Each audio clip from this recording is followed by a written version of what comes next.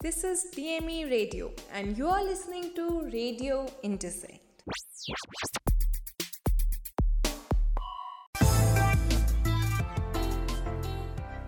Radio intersect presents किस्सों का काफिला, कहानियाँ आपकी जिंदगी के किरदारों की।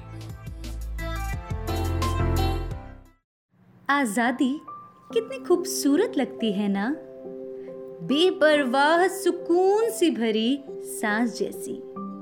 पर शायद सिर्फ जब तक किसी से जुड़ाव की कमी ना महसूस होने लगे, शायद अकेलापन चुनने वाले ही उसे आज़ादी का नाम दे देते होंगे। सिर्फ मोह के खौफ से जोया 21 साल से कुछ ऐसे ही कश्मकश में डूबी थी। कंधे तक लंबे बाल, डिंपल से खिलती हुई मुस्कान और दाहिने गाल पर तिल अक्सर लोगों को खुशनुमा एहसास दे जाता था। यूं तो जोया के शौक में गजलों और 90s के गानों के अलावा ज्यादा कुछ नहीं था, पर अब एक खाली अपार्टमेंट की खामोशी छुपाने के लिए ही कभी कभी कारवां बजा लिया करती थी। एक ऐसी ही शाम सूरज की ढलती छांव में अपने फ्लैट के बालकनी में खड़ी वो चाय चुस्का रही थी। जोया एक हाथ में कप और दूसरे में अखबार लिए किशोरदा के गाने गुनगुना रही कि तभी फोन की घंटी सुनाई दी। स्क्रीन पर माँ कॉलिंग देखकर जोया ने कप रखा और फोन उठाते ही बोली, माँ, तुम्हारा दिन नहीं बीतता ना मेरे बिना? माँ भी मुस्कुरा दी और बोली, अब और कोई तो है नहीं तुम्हारी कॉल लिस्ट में, मैंने सोचा मैं ही मदद कर दूं। जोया गुस्से में बोली, अरे माँ प्लीज, मैं कितनी बार समझाऊं, मुझे नहीं देखना कोई लड़का, ये मेरा चॉइस ही नहीं राइट भी है। इस बार माँ गुस्से में बोली, हाँ हाँ, अपनी पत्रकारिता मुझे मत दिखा, बड़ी आई पत्रकार साहिबा। ओहो जर्नलिस्ट माँ, जर्नलिस्ट, जोया ने हंसते हुए जवाब दिया। लड़के का फोटो और बायोडेटा भेज दिया है, कल शाम 4 बजे तक पहुंच जाना, मैं पता भेजती हूँ, ओके बाय। ये कहकर माँ ने फोन काट दिया। मम्मी भी ना बिल्कुल नहीं समझती, ऐसे ही ठीक तो है, एम्बिशन है, करियर है और इतना कुछ करना है अभी कि किसी से बंध कर मैं फोर्ब्स 30 अंडर 30 आने से रही। जोया ने बेचैनी से चिल्लाया, लेकिन आसपास सुनने वाला कोई नहीं था। फोन में लड़के के बारे में टटोला तो ठीक ही लगा, पर जोया ने तो मन बना लिया था। आदित्य सिंह घानिया, हाँ, नाम से ही बिगड़ा हुआ रिच ब्रैट लग रहा है। जोया चिढ़ते हुए बोली। अगले दिन सबसे पुरानी कुर्ती और बिखरे हुए बाल लिए जोया समय से आधे घंटे बाद अपने फ्लैट से निकल रही थी। यूं तो कैमरा के सामने कभी भी कुछ भी बोल सकती थी, लेकिन उस दिन इसी उलझन में थी कि वहां जाकर बोलूंगी क्या? क्या वो समझ पाएगा? कहीं माँ को बुरा भला तो नहीं सुनना पड़ेगा? ख्यालों में डूबे डूबे कैफे तक का सफर बीत ही गया।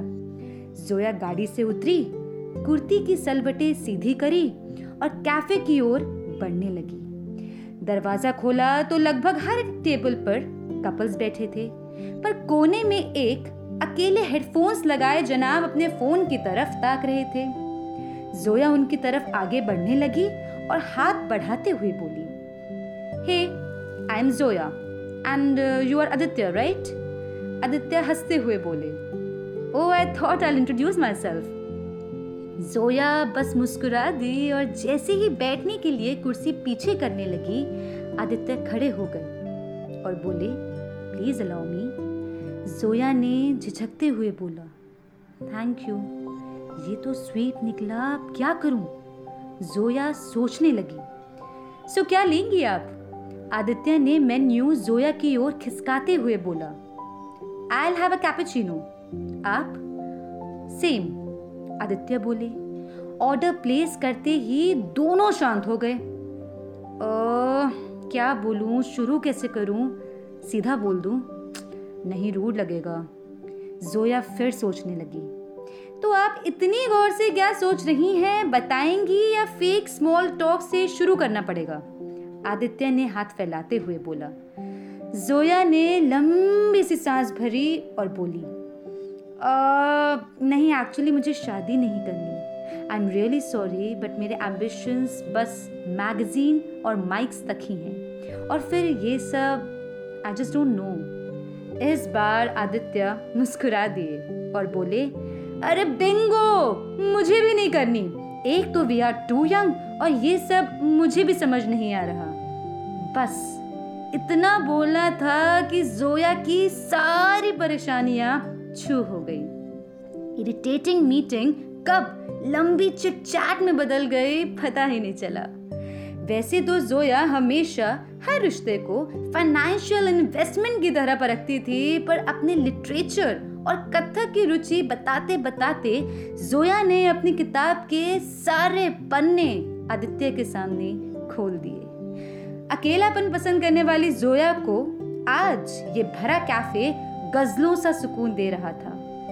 दिन बीतते गए और जोया का खाली अपार्टमेंट आदित्य के छोटे छोटे सामान से भरने लगा। आदित्य के कुछ रुमाल, पेन, खुले पैसे अक्सर यूं ही इधर उधर पड़े रहते। शाम की अदरक वाली चाय के लिए साथी और गजलों के फ्यूजन के लिए रॉक बैंड, दोनों ही अब जोया को भाने लगे थे। घर वालों को साफ मना कर दिया था, पर एक दूसरे के दोस्तों से मिलना, ऑफिस से पिक करने आना और पिज्जा के लास्ट स्लाइस पर रोज झगड़ना उन्हें कहीं ना कहीं करीब ला रहा था।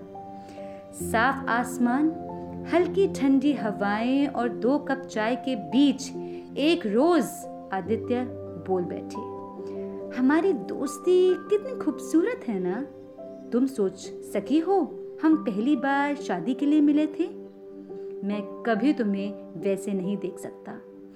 आदित्य की इस बात पर जोया ने चेहरे पर मुस्कुराहट बखेर दी और सोचने लगी, काश मैं भी यही बोल पाती।